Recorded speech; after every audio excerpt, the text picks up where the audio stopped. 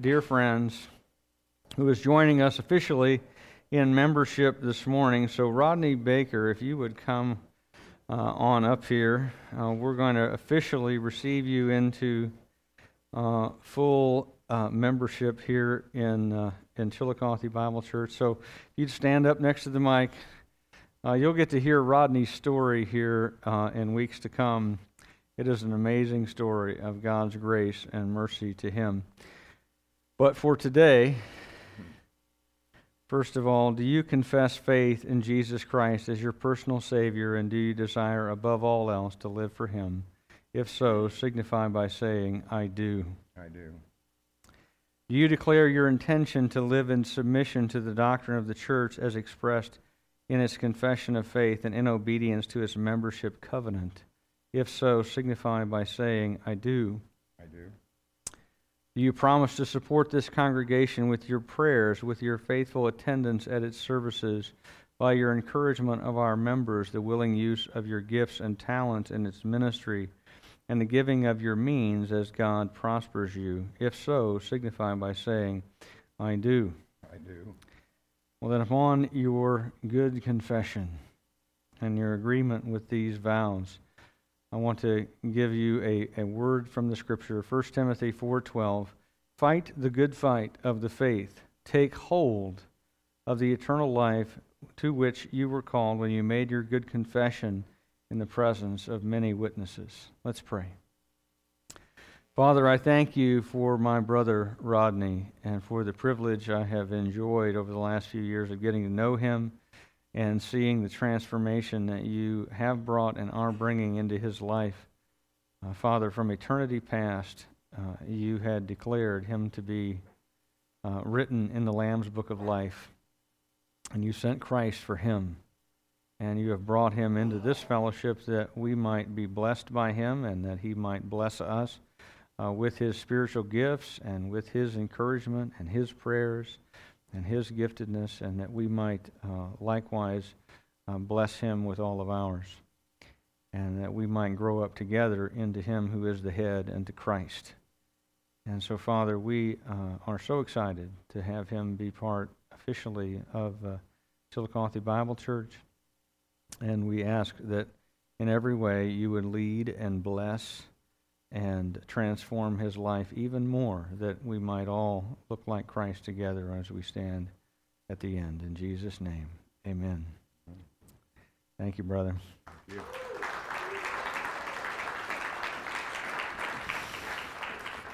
Rodney, if you would join me at the back when the service is over, that would be great, man. We want to all welcome you. Also, today, don't put up all the chairs. Those of us who are going to stay and pack and eat need some of those to sit in while we enjoy that potluck.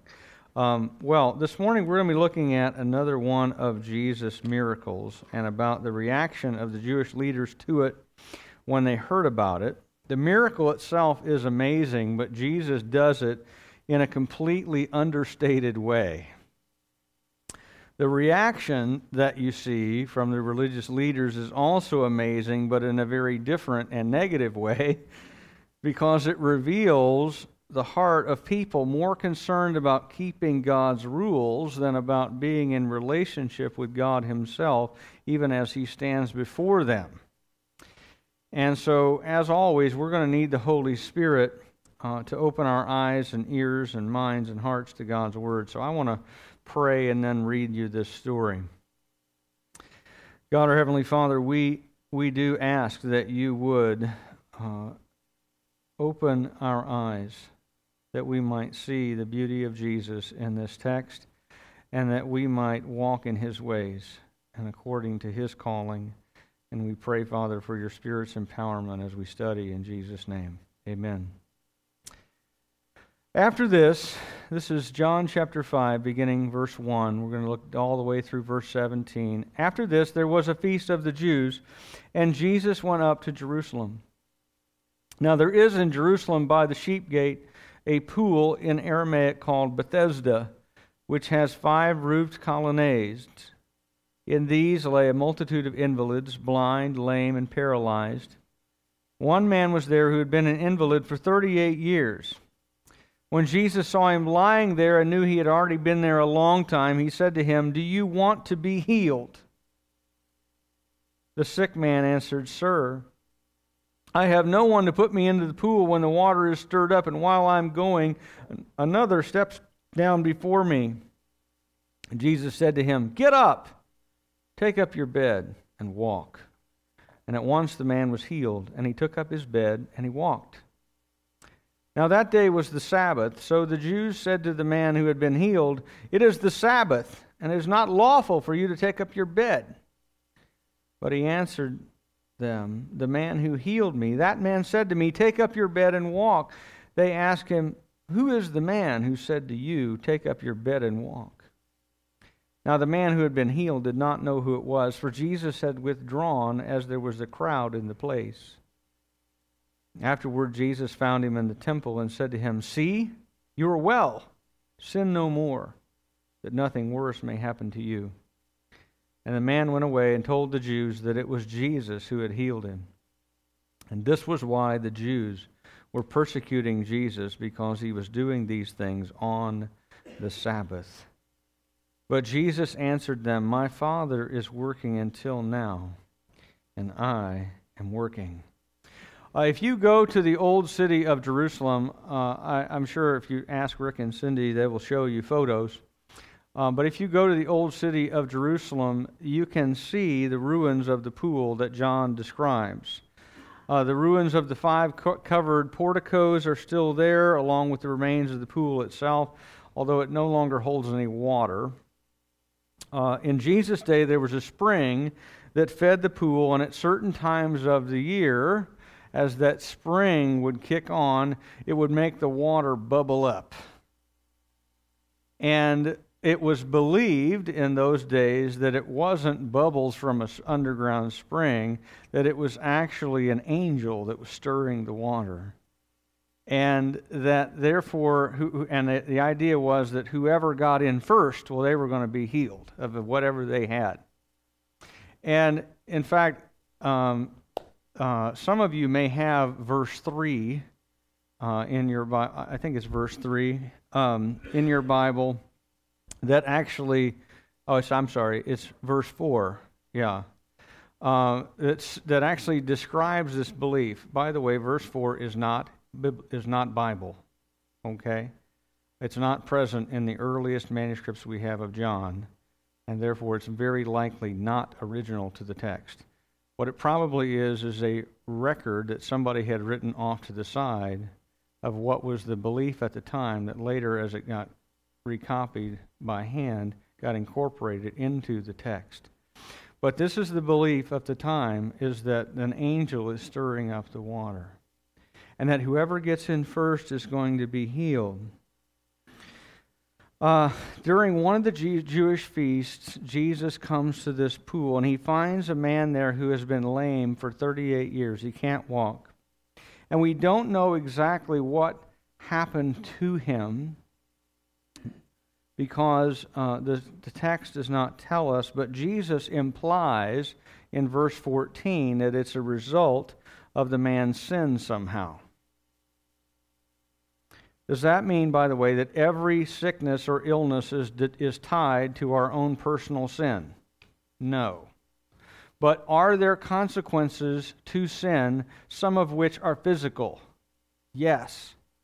And in this case, it seems that this man's disability, whatever the cause was as a result of this guy's sin. He had consequently lost his ability to walk, and he's suffering here, in other words, because he deserves it. He had engaged in sin, it had borne this as fruit, and now he has been sitting here for 38 years, unable to walk, because he is paying the consequences in his body of his sin. And Jesus picks out this one guy. The text tells us there are hordes of people under all of these 5 roofed colonnades. And Jesus goes and finds this guy. The guy who's disabled not because he was born that way, not because of an accident, not because of just, the vicissitudes of life, but because he deserves it. He deserves what has come upon him. It was the natural consequence of whatever he had done. Jesus seeks out that guy, the undeserving guy, and comes up to him. And he asks him a very penetrating question. Look at the text. Do you want to be healed? Now you would think that's a dumb question, right? I mean, obviously, I've been laying here for 38 years. Obviously, I want to be healed. But you know what I found out? I've been a pastor now for about 17 years. And there are sometimes people that you meet who get very comfortable in their misery. And they don't really want to be healed. Not really. Not if being healed would mean I would have to do something different with my life. Right? There are two kinds of people who come to counseling, as an example. One kind of person is the person who is desperate for any solution, and they will take whatever counsel you give them and follow it. And the other kind is the person who really doesn't want to be healed. What they want is for someone to tell them that what they have already decided to do is the right thing. And so Jesus is asking this guy a very penetrating question. Do you want to be healed? Sometimes an invalid, particularly in Middle Eastern culture of that day, would have a pretty good living, actually, because people would be very generous. But this guy, if he got healed, would have to get a job. He'd have to do something with his life. And one of the things that's often true when you confront somebody in a difficult situation who you ask, do you want to be healed? Sometimes they will start to offer excuses. And that's, I think, what this guy does. He says, well, sir, I have nobody to put me into the pool when the water is stirred up, and while I'm going, another person steps down before me, and he's just going on to explain why he hasn't been healed, but he never actually answers Jesus' question. My wife and I sometimes have a conversation back and forth. She is the bottom line person in my house, right? I am the detail person. I am the storyteller in our house. You may have noticed that I like to talk and I like to tell stories, right? And she's like, so I ask you, she'll ask me a question and I'll start explaining, right? She's like, just tell me yes or no. And I'm like, but there's backstory. And she's like, I don't care. You can fill that in later. Give me the yes or no, right? Jesus' question is a yes or no question. And this guy backs up the truck with the backstory. Right? I relate to this guy. Okay, he never says, though, yes, I want to get well. But here's what's the most amazing about what Jesus does next. He heals him instantly and without demanding the guy do anything first. He doesn't ask him to do anything first. He says, get up, take up your bed, and walk. And the text says, at once the man was healed and took up his bed and walked. Now, I was reading this week a commentary by a couple of pastors, Matt Carter and Josh Redberg are their names. And in their commentary, they point out 4 things about this guy's healing that are significant. First, it's not a fake healing. In other words, this isn't like some sideshow carnival trick that Jesus does, where this guy was like a plant down at the pool, and we're going to declare this man healed and that he could walk the whole time. It's not fake. This guy's really been crippled for 38 years. And he's instantly healed. And second, it's not a faith healing. In other words, this guy's faith in Jesus had absolutely nothing to do with it. I don't know if you watch, and I don't recommend this, but every now and then, I'll be flipping channels and I'll run across, religious television, which most of that is worse than the regular stuff. And you'll have some guy on there, Benny Hinn or some other heretical person, and Benny will always say, he always leaves himself an out, right? Well, if you weren't healed, well, then you just didn't have the faith to be healed. Well, that's convenient, right? Well, you just didn't believe hard enough. But that's not what Jesus says. It's in spite of the guy's excuse making, in spite of the fact that this guy is suffering the consequences of sin, Jesus doesn't demand faith first. He simply heals the guy. And third, it's a free healing. Jesus healed him, no strings attached. He didn't say, by the way, if you send in your faith promise gift,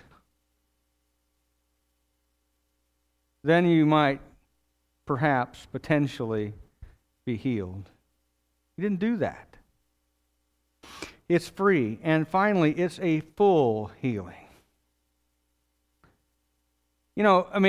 Sometimes in the medical field, that we're able to do some amazing things. People, have illnesses or they have difficulties.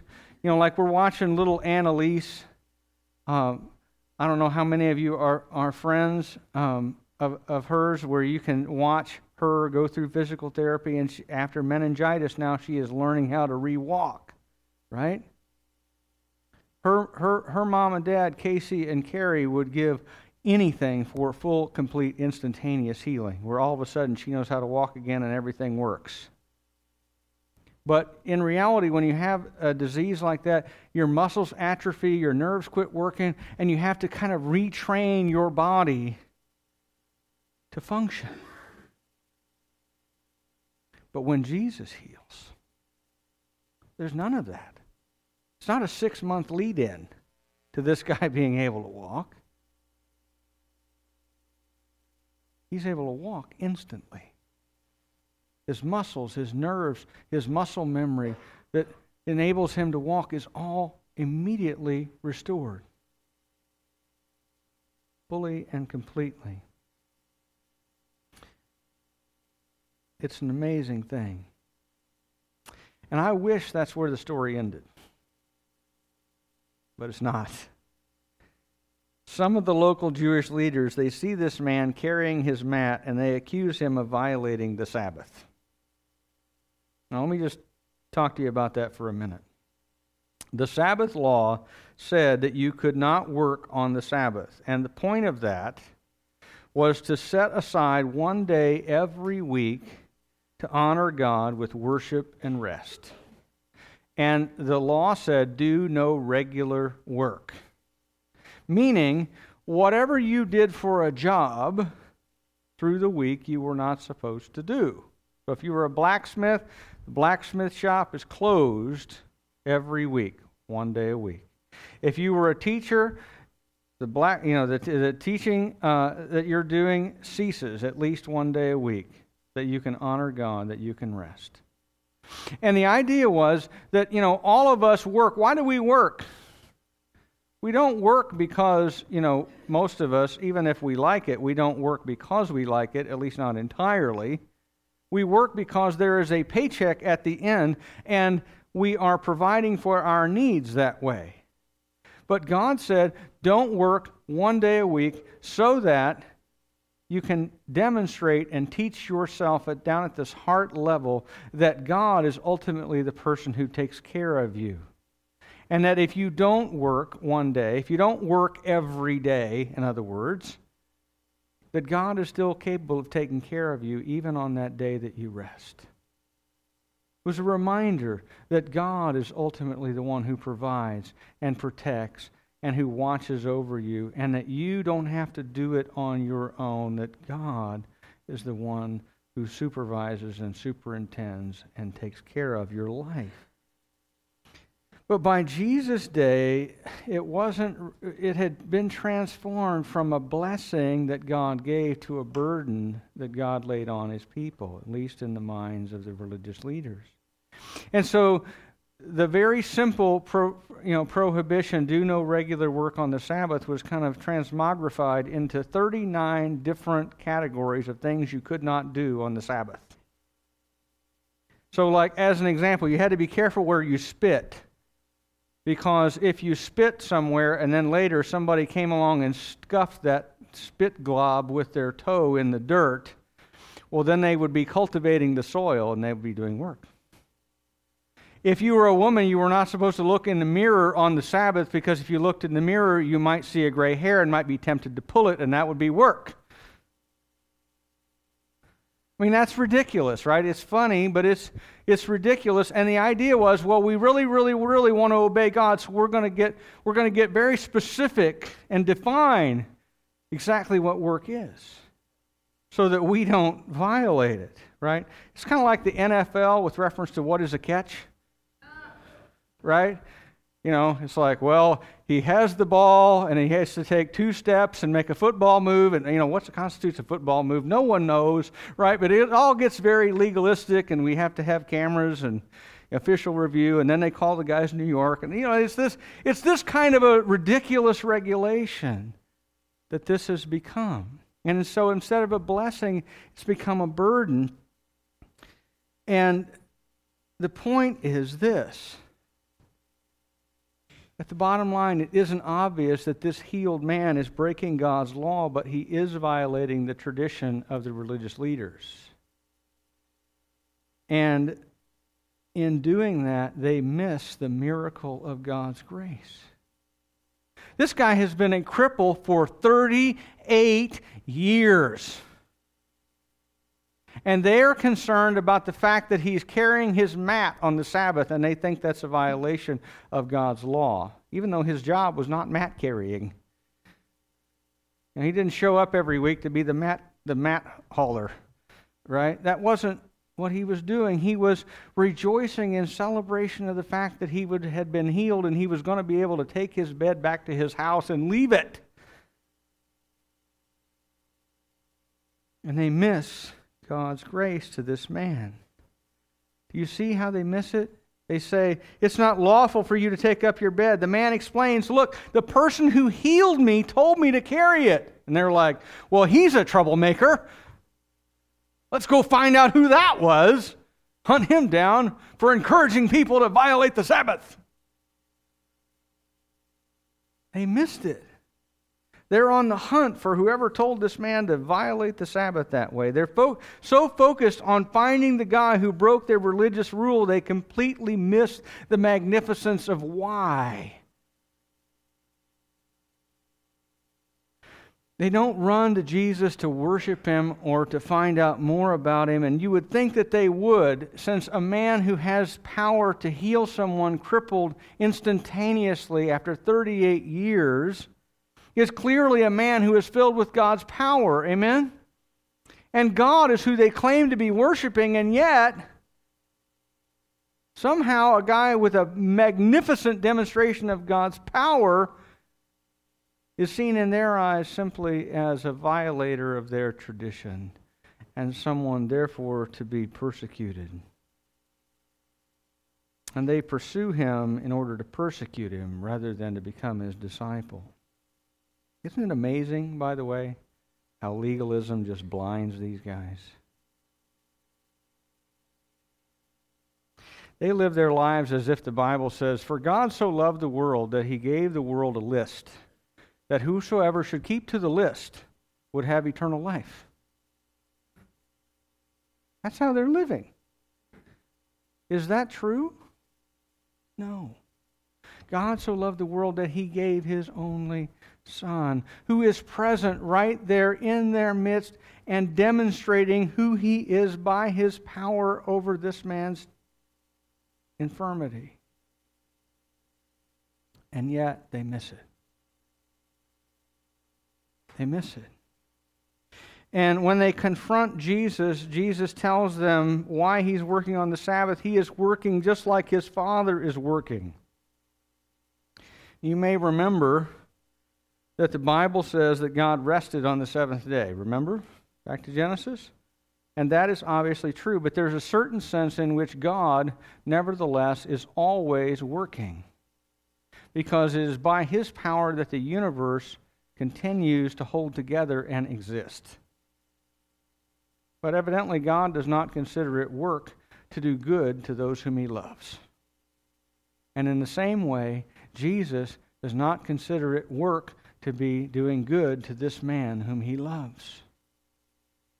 And He says, I am just doing what my Father does. And by the way, if you are the king and you issue the law, are you subject to it? No. In the same way, if you are the Son of God, you are not subject to the law with reference to the Sabbath. So whether He violates it or doesn't is irrelevant. He's not under it anyway. He's the Son of the King. By the way, John doesn't point this out explicitly, but this is the third of Jesus' messianic miracles, and it's meant to be a sign to them of His identity, proving He is the Son of God in every sense, but their legalism blinds them to that spiritual truth. In fact, Jesus' answer, my Father is working and I am working, is going to get Him in real trouble, and we'll see that later on. Next time I'm with you. But for now, I want to turn your attention back to the man. We left him for just a second. This man's life is transformed. You know how we know? Where's Jesus find him? In the temple. What do you go to the temple to do? To worship God. This guy has been transformed from a sinner into a worshiper. And it's not just his legs that have been healed. And Jesus says, see, you are well. Sin no more, that nothing worse may happen to you. In other words, I've healed your body, so repent, that you might experience healing in your soul. And I really think the guy did repent. Because if you remember the details of this story, you'll see that none of the disciples are with him. So either this guy later became a disciple of Jesus and told the disciples what had happened to him, or Jesus told the disciples about it directly, because none of them were there. So how do we know? I think it's because the man became a disciple of Jesus. And he told John, let me tell you what happened to me. Let me tell you what happened to me. Well, as we close out our time in God's Word this morning, let me draw our attention to a couple things in the text. Number one, God heals the undeserving. God heals the undeserving. You may have come here this morning as broken and as spiritually lame as the man in this story is physically, and it may have been for you 38 years of living in misery. It might have been longer, that you've been sitting every day up to a banquet of consequences that you have sown for yourself and you have been reaping every day since. And you know deep in your heart that if anybody deserves what they're getting, it's you. But I have such good news. Jesus came for the undeserving. He heals the undeserving. And what makes the gospel the best good news going in the world is that fact. That from God's perspective, every single person on this planet is undeserving, and yet God is loving and merciful and gracious, and He gives us what we do not deserve and could not earn. God loves to heal the undeserving because all of us are. God so loved the world that He gave His one and only Son, that, and I love this word, whosoever. In other words, anybody who believed in him would not perish and would have instead eternal life. And if you are a believer today, aren't you glad that Jesus sought you out? Aren't you glad that Jesus came and found you in your paralysis and healed you? Yeah. We have a lot to celebrate in that. And in fact, if that was the only thing that God ever did for me, was seek me out, forgive me of my sin, I would have ample reason to praise God for all eternity if he did nothing else. And yet he has done much more than that every day of my life since. And I have a lot to praise God for. Second thing, don't let legalism cause you to miss the miracle of grace in your life or somebody else's. Legalism is not, thank God, a very big problem, I don't think, in our church, but it can easily become one in an individual person. Because whenever we start replacing in our minds things that God intends to be a blessing to us with a burden we have to bear, then we're quick to recruit other people to join us in the misery. You notice that? And in doing that, we miss the wonderful joy and transforming power of God's grace to us and to other people. And God's love and his mercy to us is not based on our performance. It is in spite of these things. God's grace is merciful. It withholds what we richly deserve and gives what we do not. And it's possible to take any good thing that God intends as a blessing and turn it into a performance-based thing. I have to do this or God doesn't love me. And so you can take your Bible reading, and I encourage everybody to read their Bible, but in fact, get whatever Bible you can that you will read and obey. It will change your life, okay?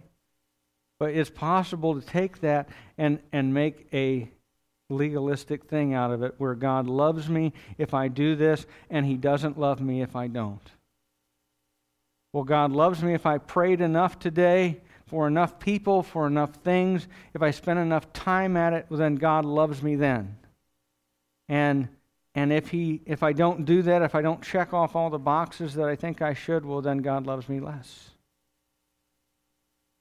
If I haven't yelled at my wife this week, then I'm a good husband, and God loves me, and he approves of me. But on Thursday, we had a big fight, and so I guess God doesn't love me as much this week. You understand what I'm saying? It's possible to take any kind of good thing that God intends to give us as a blessing and turn it into a legalistic checklist by which we evaluate how well we're performing before God and whether or not he loves us. But men and women, God loves us when we were sinners. When we were still sinners, Christ died for us.